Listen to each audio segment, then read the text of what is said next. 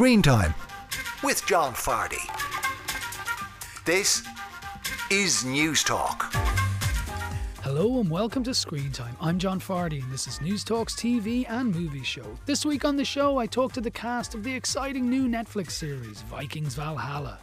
Mark Ryle reviews the Foo Fighters in their new film Studio 666. Plus singer-songwriter Emma Langford chats about her favourite movie. And your chance to win merchandise from Death on the Nile. I'm open on Twitter, John_Fardy, or you can email me screentime@newstalk.com. This show is available as a podcast every Friday at 5pm on newstalk.com or the Newstalk app powered by Go Loud.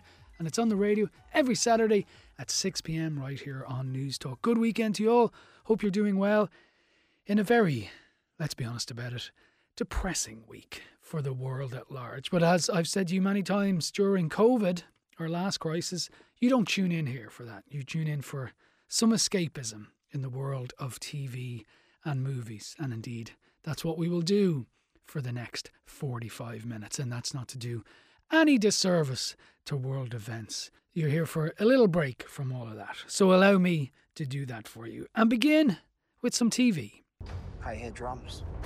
No. Shields.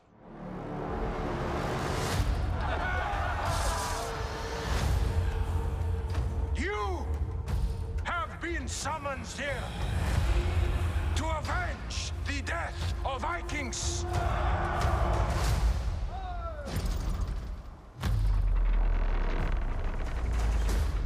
Bring me England.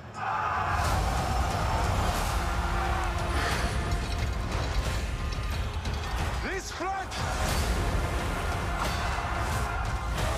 is not my blood. It is our blood. It is Viking blood. Yes, now oddly enough, I was talking about it, escapism, and the TV show I'm talking about this week is very much war, albeit a fictionalized one. That was a clip from Vikings Valhalla, which is the new Netflix show which landed this very weekend on Friday. All episodes available to stream. It's, I guess, a sequel of sorts to the original Viking series, although you don't need to know anything about that because this is taking place 100 years later and it was largely filmed in Ireland, much like Vikings as well. And it's a very diverse cast, which I'll get to you in a minute. It's set over 1,000 years ago, and it's the early 11th century. And it chronicles the, I suppose, heroic adventures of some of the most famous Vikings that ever lived. You have the legendary explorer Leif Erikson and his fiery, headstrong sister Frida and the ambitious Nordic prince Harald Sigurdsson. These were famous Vikings. By all accounts, I didn't know that much about them. And it's all about the tensions that existed between the Vikings and the English. And it kind of, their relationship reached a bloody breaking point, and you could hear there from the clip the Vikings moved to England to basically take on the English, and within the Viking camp you also have tensions over growing Christianity and some people who are committed pagans. And it's really epic and wildly entertaining, I have to say. It's not going to change your life, but it's, touch a Game of the Thrones, maybe less politically involved, although there's lots going on in it as well. It's really gripping entertainment, which I can highly recommend. Now, it has a huge cast in it and a very interesting cast. Actors from all over the world. I had a chat with a load of them, all fascinating people that I want to chat to you about now. So first up, you're going to hear Sam Corlett, who plays Leif Erikson that I mentioned. He was this Greenlander who was raised on the outer fringes of the known world at the time. Leif comes from a tight-knit family steeped in pagan beliefs, and he was an intrepid explorer and sailor and very tough. But he's thoughtful and quiet. In this new Viking world, he's kind of at a loss as to know quite what's going on. He's played by the fine Australian actor Sam Corlett.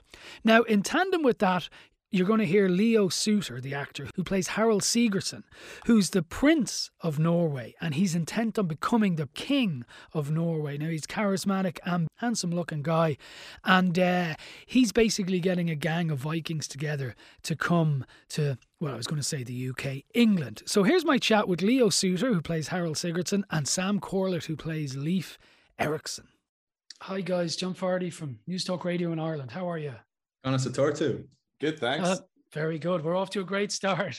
Sam, if I can start with you, I was really surprised to hear that you're Australian. You sound incredibly Scandinavian and look incredibly of the time. Not that I remember what the 11th century was like, but it looked very good to me. Was it a big leap and a big challenge for you to become so different? Each facet of the role that you get to expand within, to like it only contributes to, you know, deepening your connection with it. And so we worked with an amazing accent coach, Paul, and he really worked us in that. It was kind of based off the Icelandic accent because their language presently is the closest to the Old Norse language. Okay. And so that was kind of what we're imbuing our accents with. Yeah. I've been talking to other cast members, and you mentioned the accent there and the level of research. It seems everyone went pretty deep researching all this. And Leo, I gather you read Beowulf as part of the preparation, which is no easy read. It's not an easy read. I might not have read all of Beowulf, but I certainly read some of it. Okay. The Battle of Maldon I did read as well. Okay. But yeah, my dad used to, I think one of his party tricks, wasn't very cool, was to speak a bit of Anglo-Saxon. So he knew some of that poetry. So yeah. Okay. But did you research your character a bit as well? I assume you did. It seems everyone did. Yeah. Yeah, big time. One of the interesting things for my character is that historically he was actually around a little bit later. And he moved around Christian Europe, which had books, particularly he was in Constantinople. Okay. In a way that other Vikings in our show didn't. So there's a historical accurate record of him, how he lived at the time, written by people of his era. One of my favorite, there was a chronicler who describes him as the thunderbolt of the North.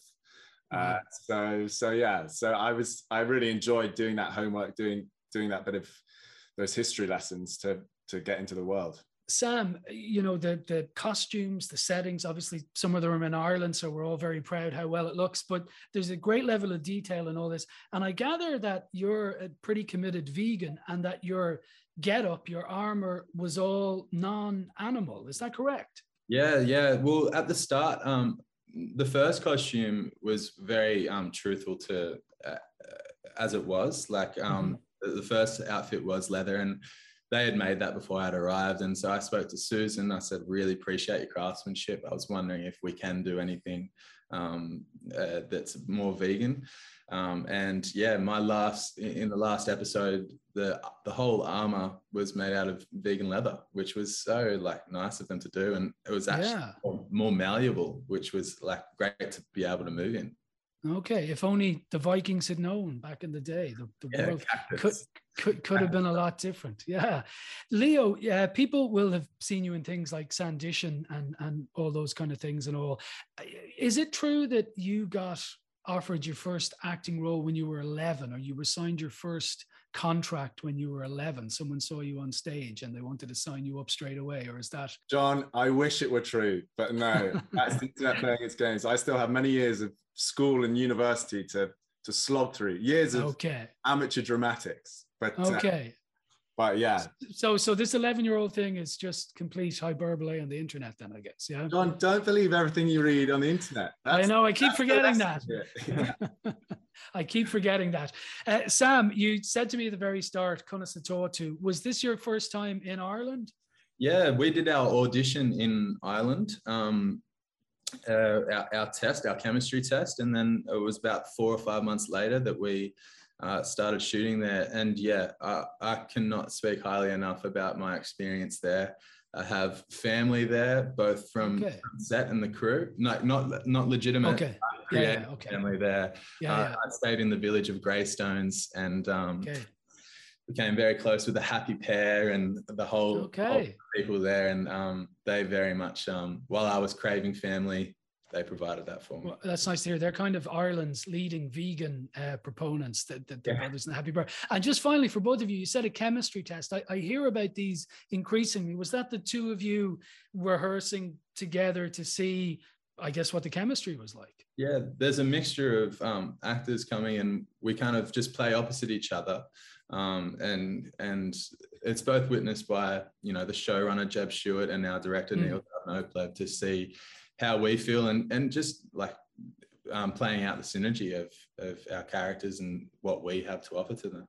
And my favorite moment of that chemistry test actually was hitting golf balls with Sam into the sunset at the end of the day. So wow. If that's not chemistry, I don't know what is. I was going to ask you another question, but that's a perfect place to end. The show's great, guys. Thanks a lot for talking to me. Thank you so much. Now, next I want to bring you my chat with Frida Gustafsson. She's a Swedish actress and she plays Fridis, who's actually the sister of Leif Erikson. She's fiery, headstrong. She's a staunch believer in the old gods and the pagan ways. And like her brother Leif, she reaches Kattegat, that's this Viking village or city, as an outsider, but soon becomes an inspiration to those of the old pagan ways. Now, the person in charge, the ruler of Kattegat, is Jarl Harkon, played by the Danish actor Caroline Henderson. She plays the pagan leader of Kattegat, and it's a city that's open to all faiths in this changing time. Fascinating characterization, I have to say. Now, Caroline Henderson, who plays her, is actually a jazz singer as well as an actress. So here's my chat with Caroline Henderson and Frida Gustafsson.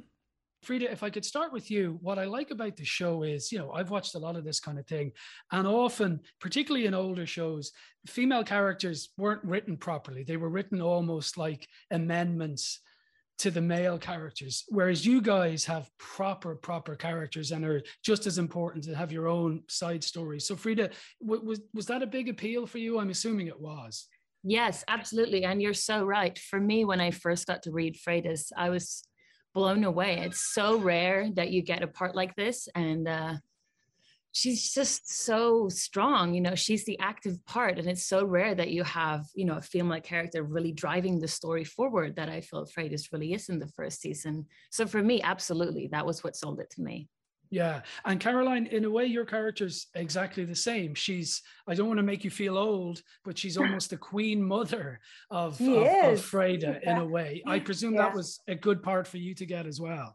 Absolutely. It was so amazing. And she's like strong, fierce, loyal, and wise. And yeah, that was amazing. And sort of, And she wants there to be peace and order and wholeness. Like both of you seem like you want less violence than the men do, which is often the way in life, which is quite contemporary of today, I believe, myself. Yeah. No, she's very modern in that sense. She wants to sort of make peace.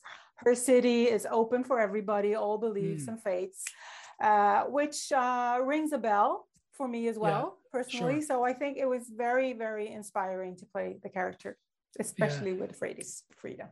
Indeed. And Frida, you know, she's a pagan, and she really believes in paganism, and that's part of the journey. And I don't want to give any spoilers. I mean, what do you think of the whole idea of paganism? I know this was 1,000 years ago, but well, you know, I'm Swedish, so for me to play a character, in this sense, I feel like I really connected with something that, you know, was dormant way inside of me when we were filming these incredible scenes of the pagan rituals at the temple in Uppsala. It was like I traveled back in time without sounding too cheesy. It felt like I could really connect with it because it is a part of, you know, my country's history. Yeah. So I thoroughly enjoyed it, and it was really interesting to play a character who has such a strong sense of belief. You and your brother are from Greenland in it, and you're seen as the edge of the known world. Do Swedish people look down on Greenland inhabitants generally, or is that just writers? Well, it's thankfully that you asked that to me, who's Swedish, and not to Caroline, you know, who lives in Denmark, because that's a little bit more of a tricky political history. That's more tricky, but you go ahead and answer that one. So I don't want to get into anything. No, absolutely not. I think we have great respect for the people of Greenland, and I think in many ways, because we, you know, Greenland is in the Arctic region, we have Arctic regions of Sweden. Sure. I think we can understand the difficulties of having life there. Yeah. And I was actually flying over Greenland when I was coming to Los Angeles, and I woke up and it was this bright, you know, pink sky, and it was like a magical sign, you know, for Fridis and for me, that I feel really strangely connected to it. Wow, you're really talking like a pagan now. This is impressive. And Caroline, I was just reading a small bit about you, but you're an incredibly successful singer and a jazz singer in particular. How do you end up, in something like this? Have you done a lot of acting? Is it kind of a hobby, or is it part of what you do generally? I try to mix it, actually. I've done a lot of theater work, especially, and some movies and some television things, but my first love is probably music, but I'm so fortunate I don't have to choose. I've been able to sort of, because it's like two very different things, although they're sort of very connected. So yeah, it's, I have an agent, and I just felt this part was so much part of me as well, because I am also Swedish and African-American, and I live in Denmark. I feel very connected to Scandinavia. So it's like, I felt also in a way sort of more 1,000 years back. It's like I really relate to the character. Yeah. Yeah, super. And finally, then, you talking to an Irishman, obviously, so you loved filming in Ireland, right? Yes. Yes, we did. Correct answer. No, but we really did, Frida, didn't we? We spent so much time together, you and me, hiking the hills, hiking and maybe drinking sometimes. The nature, everybody, the people. No, that was the moment, because I can't even think about filming in COVID somewhere else. So that was waking up to this beautifulness of the country that saved us. It really did. Yeah. Good. Well, listen, thank you both for talking to me. It was lovely to meet you, and the show's great. Thank you so much. It was our pleasure. Thanks a lot. Yes, Caroline Henderson and Frida Gustafsson there talking to me about their roles in Vikings Valhalla. Now, the king of the Vikings, King Canute, is played by a Welsh actor called Bradley Freegard, and it's his job to take this wild band of various Vikings to Britain and begin war, and he certainly does. He's a kind of curious fellow. You're not sure about his motivations. So I'm going to bring you my chat with Bradley, and you're also going to hear me now talk to Johannes Johannesson, the unusually named Johanna Johannesson, and he plays Olaf Haraldsson, who is kind of a brute in it. He's the half-brother to Harald Sigurdsson, the Prince of Norway, and he's the first in line to become the next king of Norway, and he's ambitious, he's angry, he will chop people's heads off. Anyway, I had a chat with both the actors who play those roles. Here's my chat with Johannes and Bradley. Bradley, if I can start with you, your character's fascinating. I wasn't sure of his motivations with every continuing episode. Was he a good guy who wanted the betterment of a Viking world? Was he a power-hungry kind of dude, or was he all sorts of those things? How do you see him? It's a good question. Oh, I'm glad I asked it. Yeah, good. I'm glad you asked it too. And the answer's forthcoming. It's a good question, because I think that is because you've kind of hit the nail on the head as to Canute's raison d'etre, if you like, throughout the show in season 1 anyway, is that he's keeping his cards close to his chest, and he's got a couple of aces up his sleeve actually, and he only shows his hand when necessary, when he needs to flex his muscles, political wise, or to show his strength, then he does. But otherwise, I think he is quite and quite cleverly so, quite a guarded ruler. What I mean by that is he doesn't go around, shouting and stomping and chopping heads off willy-nilly. But when he needs to, he can turn a great wealth of power against his enemies. Yeah. Johannes, talking of chopping heads off, you can chop heads off with wild abandon, it seems. But also, though, your character, he's smarter as the show goes on as well. And there's more to him than you might think, because he presents as a brute, and he is quite brutish. But the more you see of him, you realize he knows what side his bread is buttered or whatever. Was that your sense of him? I mean, I presume he was a thrill to play in that way. Oh, yeah, absolutely. I mean, his motives become clearer and clearer as the show progresses. And I mean, like a lot of guys back then, he seems to be fixated on power and gaining control. And you sort of, as an actor, you sort of have to look at, like, why do they need all this power? And it really boils down to, for me, that it's just he needs it to survive. And what he really needs isn't power. He just needs a hug. And if he was connected with his emotional self, he would just say that, and he could hug it out with Canute, and they could both live their lives happily. But that doesn't seem to be the case. No, it probably makes for less drama, I suppose. Bradley, you're Welsh, and I assumed by your surname that you were Norwegian or Danish, or what's your background in terms of Scandinavia? Do you have roots up there, or you're Welsh? That's all that matters.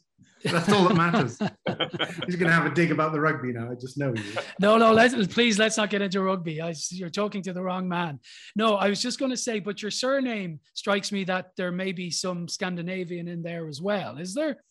It's French, Frigard. Yeah, it's a Breton name. And of course, the Bretons have a very close relationship with the Welsh, being the sort of Welsh being the last, or the country that wasn't conquered by, lots of shall we say, invading forces.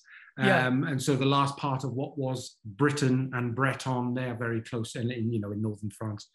It basically it comes French. It looks very Norwegian. Frigord. Yeah, that's what I thought. But do you know what? It's very simple.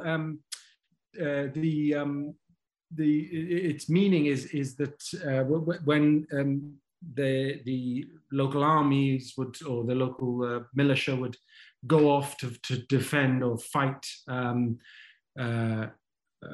people who were invaded, they enlisted the free men of the town or village into a sort of territorial army role, and they called them the Free Guards.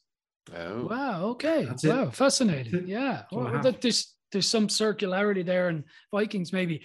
Johannes, I gather that you were in Eurovision Fire Saga, the Song of Fire and Ice, and I was on the junket for that, however many years ago it was, and I spoke to Will and all that. Was that a lot of fun? This American who wanted to make a European movie about the Eurovision Song Contest, which again, like rugby, is huge in Ireland. We've won it more than anyone else. I presume that was a trip. Yes, you have. I remember when you dominated the thing with Johnny Logan. He just couldn't lose.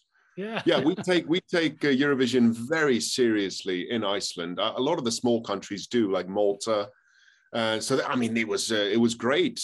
Iceland, they film a lot of stuff here. But whenever Iceland gets to be Iceland, is not doubling for something else, it's always quite exciting. And it was a lot of fun. We also filmed bits of it in London. So there was a free trip to London involved, which was nice as well. So it was great. Yeah, super. Well, great. Well, I better wrap this. I'm sorry we spoke about rugby and the Eurovision as much as we did, but I'm sure you don't mind. The show is great, though, and it's really entertaining stuff. So thanks for talking to me, guys.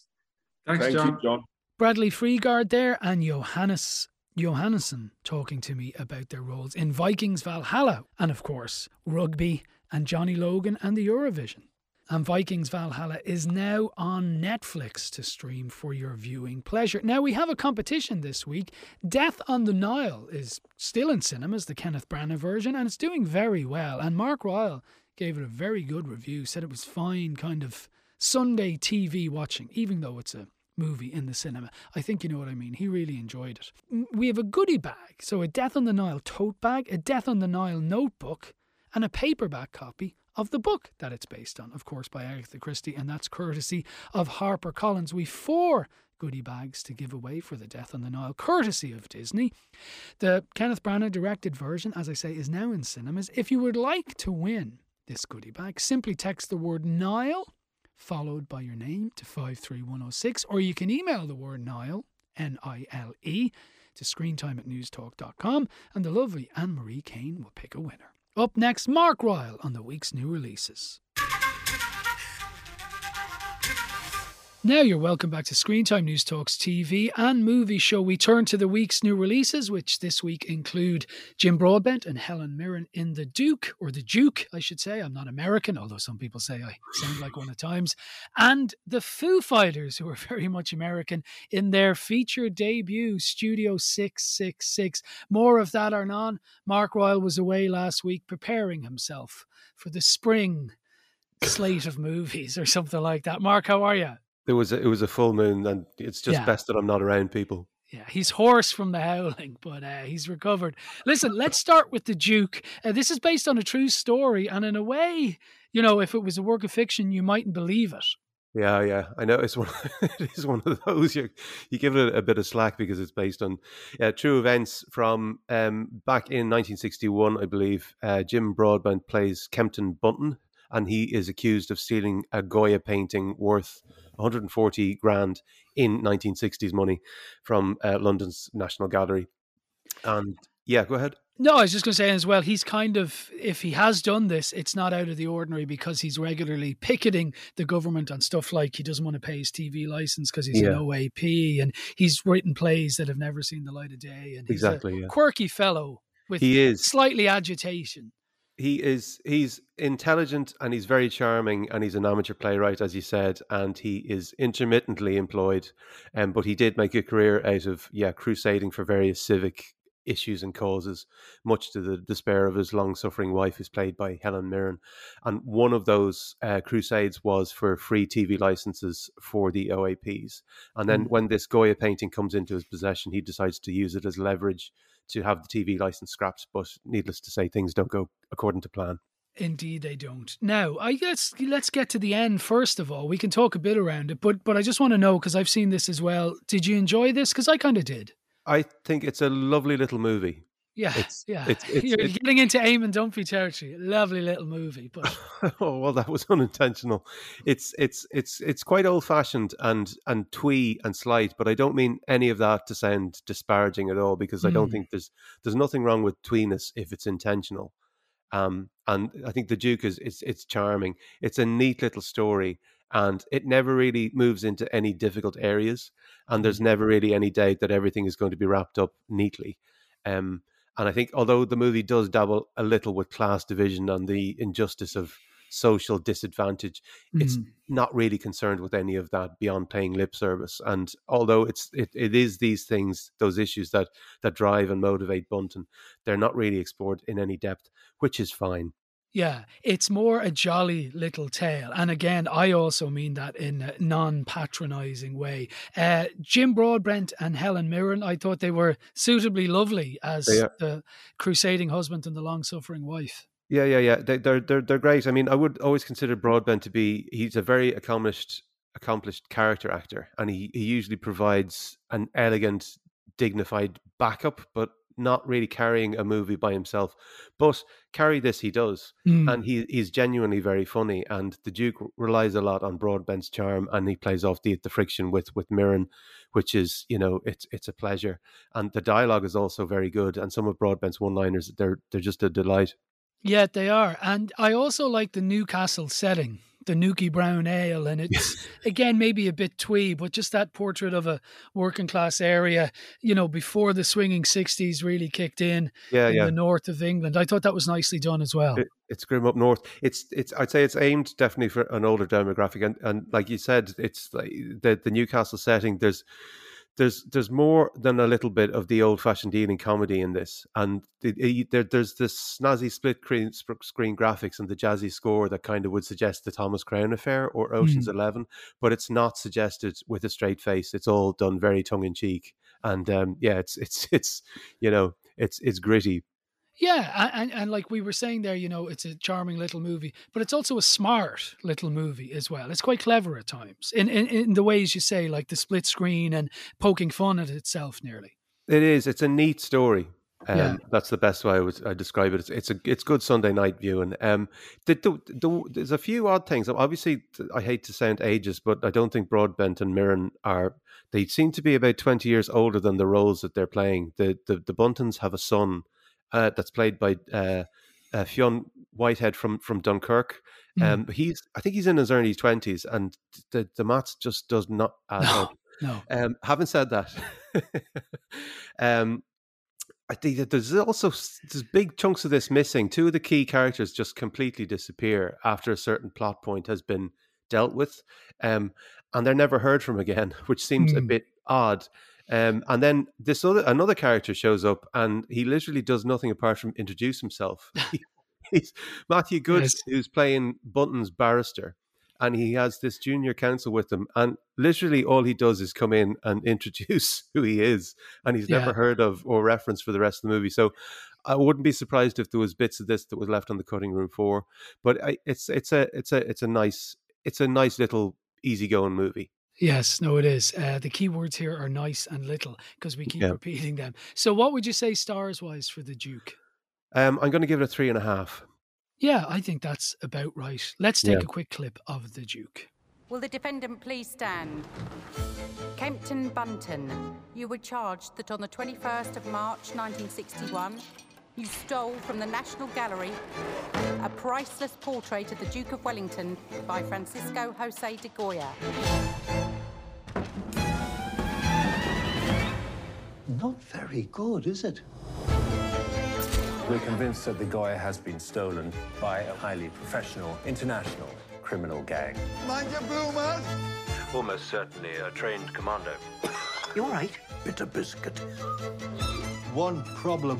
What's that? Your mother. I can explain.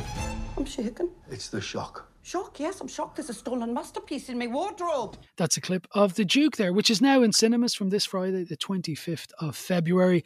Mark gave it 3.5, as did I. Now, Mark, something very different, and I'm still kind of scratching my head about it. Not that I thought it was all bad, is the Foo Fighters playing themselves in a movie about recording an album, and it's called Studio 666. And I should say, this isn't a documentary. I may have led you to believe that, but listeners, but this is very much a fiction or fictionalized, a fiction movie with the Foo Fighters. Mark, what's going on here? It's one of those what did I just see kind of things. Yeah, I know. Big time. I'm still reeling from it. It's a bizarre prospect. Having said that, it is a very simple setup. Basically, the Foo Fighters move into a haunted house to record their new album, and Dave Grohl becomes possessed by the evil spirits of one of the house's former residents, and shenanigans ensue. That's pretty much it. It's a Foo Fighters movie. But it gets quite schlock horror-y as well at times. It's a horror comedy. Yeah, but I mean it's quite, there's nasty bits in it. Like, people are complaining about the violence in the Chainsaw Massacre at the moment. This is quite violent in places, I thought. It is. I don't think I enjoyed this as much as the band obviously enjoyed making it. But I'm not ashamed to admit that it made me laugh more than once, so it's not a complete waste of time. Yeah, exactly. I mean, what I liked about it was there's moments where Dave Grohl they're just trying to be funny rock stars, and they're almost saying, "Isn't this so funny? We decided to make a movie," kind of. And like he regularly says, "Don't you know I'm Dave Grohl?" Yeah, it's. I think what ultimately it's obviously a vanity project, and it's kind of a big budget home movie. Having said all that, I think it's odd that there is hardly any Foo Fighters music in it. Mm-hmm. These things used to be quite common. I mean, obviously, A Hard Day's Night would be the forefather, but it's not like you don't see bands doing these narrative movies anymore. No. I mean, I'm not saying that they used to be popular, but they weren't uncommon with stuff like, the Ramones and Rock and Roll High School and the Clash and Rude Boy. But, generally musicians aren't called upon for their acting abilities. No. And Dave Grohl is, I think he's the Tom Hanks of rock. He's generally accepted to be the nicest guy in music. Yes, he's very charming, but can he act? Well, in all honesty, yes, he can. He's actually rather good, and he's very funny. Unfortunately, he's not on his own, and the rest of the band do an awful lot of standing around and nodding. It was the best way to describe it. Yeah, the keyboard player I thought was quite funny as the classic Lothario rock star. I think he took his shirt off and he has a love heart shaped into his chest hair. I agree. He was probably the best of I'm not going to say a bad bunch, but yeah, I mean it's patchy. there's a celebrity cameo that's so unexpected and out of left field that you can't help but laugh. But I think it does fall into that trap of most horror comedies, that it's not enough of one thing or the other. It's not funny enough often enough for a comedy, and it's not scary enough for a horror. Yeah. Although, having said that, I think Dave Grohl wrote the story. Somebody else wrote the script, and the director BJ McConnell. They do, wear their influences very proudly on their sleeve, and there's plenty of nods to stuff like Sam Raimi's Evil Dead and John Carpenter as well. In fact, John Carpenter shows up as a sound engineer, and he also composed the theme song.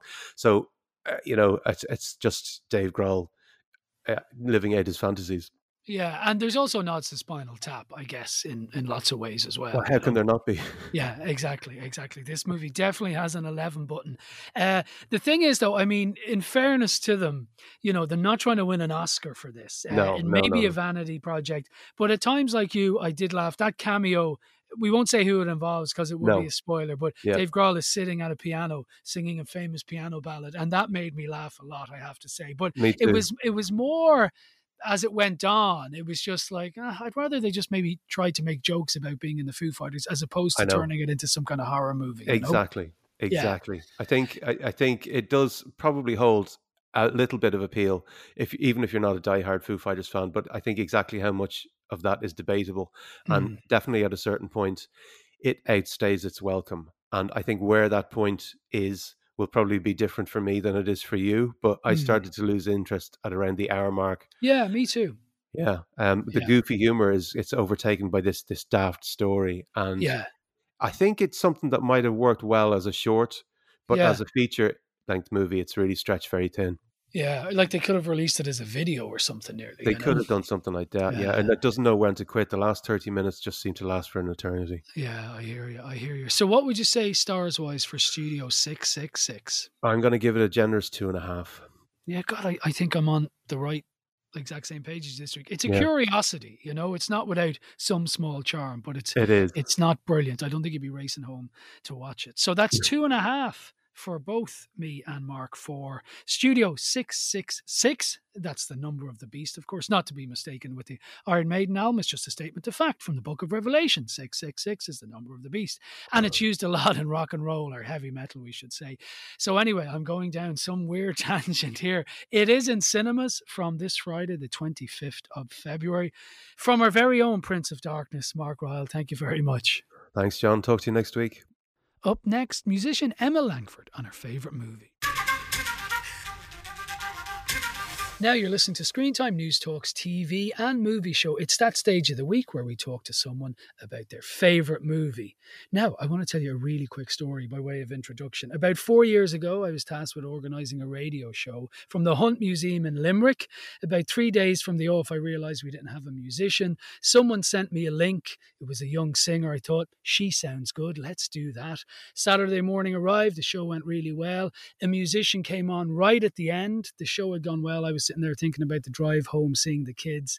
Then I got hairs on the back of my neck when the singer sang a song. The singer in question was Emma Langford. I've been a massive fan ever since, and I'm delighted. She finally said yes after 3 years to talk to me about her favourite movie. Emma, how are you?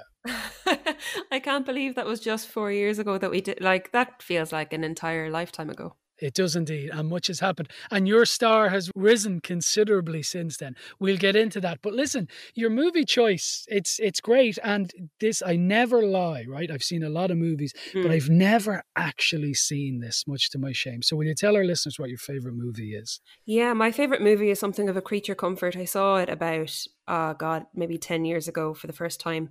It's called Across the Universe, and it is a jukebox musical, basically, where the songs of the Beatles, so Across the Universe being one of the songs by the Beatles, songs of the Beatles are used to sort of move the plot of the film along.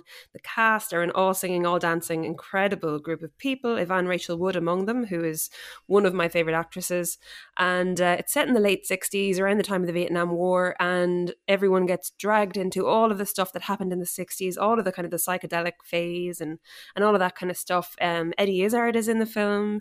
You've just got this incredible cast who are phenomenal musicians and singers, and it's brilliant fun, and it's got some lovely deep poignant, melancholic moments as well, where, you know, lives intersect and fall apart. And it's just, for me, as a huge Beatles fan, when I saw it first, it hit all the right notes, so to speak. And ever since, it's just been one I come back to whenever I want to just get lost in a gorgeous story with gorgeous visuals and gorgeous music. Yeah, so, and do you have to be, because I'm a Beatles nut, so this is terrible that I haven't seen this. And like, there have been Beatles movie before, it's like Yesterday from 2 years ago, which, you know, left me slightly cold, I have to say. Do you have to be a Beatles nut or fan to enjoy this? I wouldn't say so, no. I mean, if you're a musical fan, if you're not a musical fan, you might not enjoy it. Although, I mean, it's by Julie Taymor, and she's directed it, and she's got such a visual mind. So, you know, there's kind of something for everyone in there at the same time. Okay. It's great for Beatles nuts. It's great for musical nuts. It's great for film buffs. Great acting in there. Like, it's no, you know, there's nothing in there that's left a bit too thin. You know, that suffers because they want to squeeze in another Beatles song. You know, everything kind of is boosted by everything else. And is there a love story at the heart of this? I just always think with Beatles, there must be some kind of man and woman thing in there, but maybe there isn't. There is actually, yeah. There's a man and woman story. There's I think there's a same-sex relationship in there as well. There's all these really beautiful little romantic stories, which, you know, was part of the 60s as well. So you couldn't have a 60s film without there being a bit of romance in there. No. So yeah, romance definitely comes into it in a big way. But I mean, it deals with, as I say, the Vietnam War, with psychedelia and that kind of side of, like, the drug side of the 60s, and fashion and performance. And there's some kind of live performance of songs as well, because a lot of the characters are actually musicians in the film as the characters. So you get to see a little bit of everything, and you get to see, like, stuff that was, let's say, in New York, the big names, the big characters, the big places that would have featured in the 60s are all in there, which is really cool for anyone who's of that era and would like to have a little throwback to that as well. And so, do you remember the first time you saw it? I do. I remember I was in my undergrad, so it would have been sometime between 2008, 2010, and I was in my college house with a couple of friends who were both big Beatle nuts as well, and they introduced me to the film. And I just remember, like, not only was it, like, you know, the music was brilliant and the film was brilliant, there's all these little Easter eggs as well in there. So if you are into the Beatles, or if you know a bit about the 60s, or you know who the characters are referencing, like, there's one character that's basically meant to be Janis Joplin, and another is meant to be Jimi Hendrix, and all of these, like, really cool moments that when I was, like, a college student, I was like, oh my God, that's so cool, I know who that is meant to be. And you know, there's some cool moments like that. So I guess I've got that nostalgia to it as well, of having seen it during a time in my life when I was just discovering music myself. So it's got that going for it too. Yeah. Well, listen, I'm definitely going to have to watch this. And as I say, it's to my shame that I haven't. Across the Universe, the favourite movie of Emma Langford. I talk to musicians in this slot regularly enough, and I can't help but ask, COVID, you know, venues were closed, the world shut down, musicians, comedians, certain artists felt it more acutely than others. How were the last 2 years for you? I feel dirty saying it, but I actually had a pretty good 2 years. I mean, aside from, you know, the shared, obvious, you know, kind of trauma that everyone experienced of an entire, you know, life change and a sort of a paradigm shift globally. And I lost people that I really, you know, loved dearly as well. And that was, you know, not great. But in terms of professionally, I found a kind of a way to sort of take a step back and reevaluate things. And I really value the past couple of years for that opportunity to do so, and got a chance to collaborate with people I wouldn't have gotten a chance to collaborate with otherwise, because everything got moved online. So it was good that way. And I, you know, I've no regrets about the connections I got to make, which I would never have made otherwise. So very good. Well, that's a sanguine view of it in some ways. Tell me this, you've been on the Late Late once or twice. The most recent appearance, you did this spine-tingling, again I use the word spine-tingling the first time I saw you, but particularly poignant version of The Winding Way Down to Kells Bay, your song, in tribute to the sadly departed and tragically departed Aisling Murphy, that kind of galvanised the nation. How How did that come about, and how was it to do that night? I suppose I had been fairly vocal online about how much the incident had touched so many people. And on the night of the show, just before the show was about to go ahead that evening, Ryan and the show producer had been sitting down talking about what they might do that night to pay tribute to her and to, I suppose, talk about the issue at large. And I got a call. I was at the vigil in Limerick in Arthur's Quay Park, and got the call and was asked if I could come up and play something of my own as a tribute to Aisling. They wanted someone who, in their own words, was a strong female voice, willing to talk about the issue and also perform. So hopped in the car. Well, my fiance hopped in the car and I hopped in next to him, and spun up the road and chose that song. I suppose Kells Bay isn't directly about... It's not explicitly about grief, sure, or loss, but the story of the song came from my own sad loss of a family member, and it was a tribute to community and to collective grief and to the comfort and the solace we can find in each other when those things happen. And so on the night, and because as well it's a little homage to traditional Irish music, and Aisling was a traditional Irish musician, a really really beautifully talented one. I wanted to do something that kind of was a tip of the hat to that as well. So yeah, I went for that and did not breathe for the entire performance. I don't think I've ever been as nervous in my life. But people seemed to connect with it and to understand what I was getting at, which was lovely. Yeah, absolutely. And it is up there online, because I watched it again this morning. And to call it poignant, it doesn't really do it justice. So listen, outside of that then, the world is opening up again. You will be on the road again. Even though you enjoyed the last 2 years, I'm sure you're looking forward to gigging in front of audiences again. Where can people catch you in the coming times? Yeah, I'm on the road now for the next couple of months. I'm doing kind of at most 2 shows a month if I can help it, because I'm writing as well at the moment. And this will be songs for your 3rd album, is that right? Yeah, I'm working towards my next, either EP or a couple of EPs or album. It depends. There's a project in the pipeline at the moment around women in Irish history, so I'm working on that. The next kind of gig is Drogheda on the 11th of March, and that's completely sold out, which is wonderful. Yeah. And following that, then Lisdoonvarna on the 20th of March. So if folks want to come along to that, that'd be wonderful. And Roscommon, and I'm going to be all over the place basically. Great. So best bet for people would be to come to emmalangfordmusic.com/tour, and I have all my listings there. So fantastic. And look, there's no point me telling you I'm a big fan, because you know that already, but I would urge other people to check out your music, because you have a unique singing voice and a unique songwriting style. You really do. Her favourite movie is Across the Universe. Emma Langford, thank you very much. Thanks, John. I sometimes feel you're not telling me everything. I just need a break from the yard, Molly. I'll be back before you know it. Oh, do you need a break from me? Is that what this is about? Come here. Close your eyes and I'll kiss you. Tomorrow I'll miss you.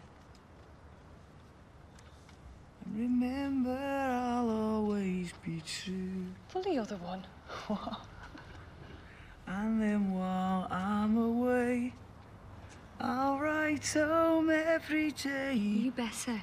A clip there of Across the Universe, the Beatles-inspired movie, which I had never seen and still have never seen, but will get to it at some stage. And that was the favourite movie choice of Emma Langford. And my thanks to Emma for talking to me. Do check out Emma Langford. As you could hear from my interview with her there, I think she's just an amazing singer-songwriter. That is it for this week. My thanks to Anne-Marie Kane, who helped out on the show this week, as she does every week. Just remind you, this show is available as a podcast every Friday at 5 p.m. on newstalk.com or the Newstalk app powered by Go Loud. And it's on the radio every Saturday at 6 p.m. right here on Newstalk. I'm open all week long on Twitter, John_Fardy, or you can email me, screentime@newstalk.com. Next week on the show, very excited about this, The Batman is coming to cinemas, and I'm going to be talking to the man who plays the Riddler, Paul Dano, and the man who plays Commissioner Gordon. Well, he's not quite Commissioner in this one, Jeffrey Wright. 2 great actors. And as if all that wasn't enough, the great Irish actor Mo Dunford on his new movie. So I'm very excited about next week's show.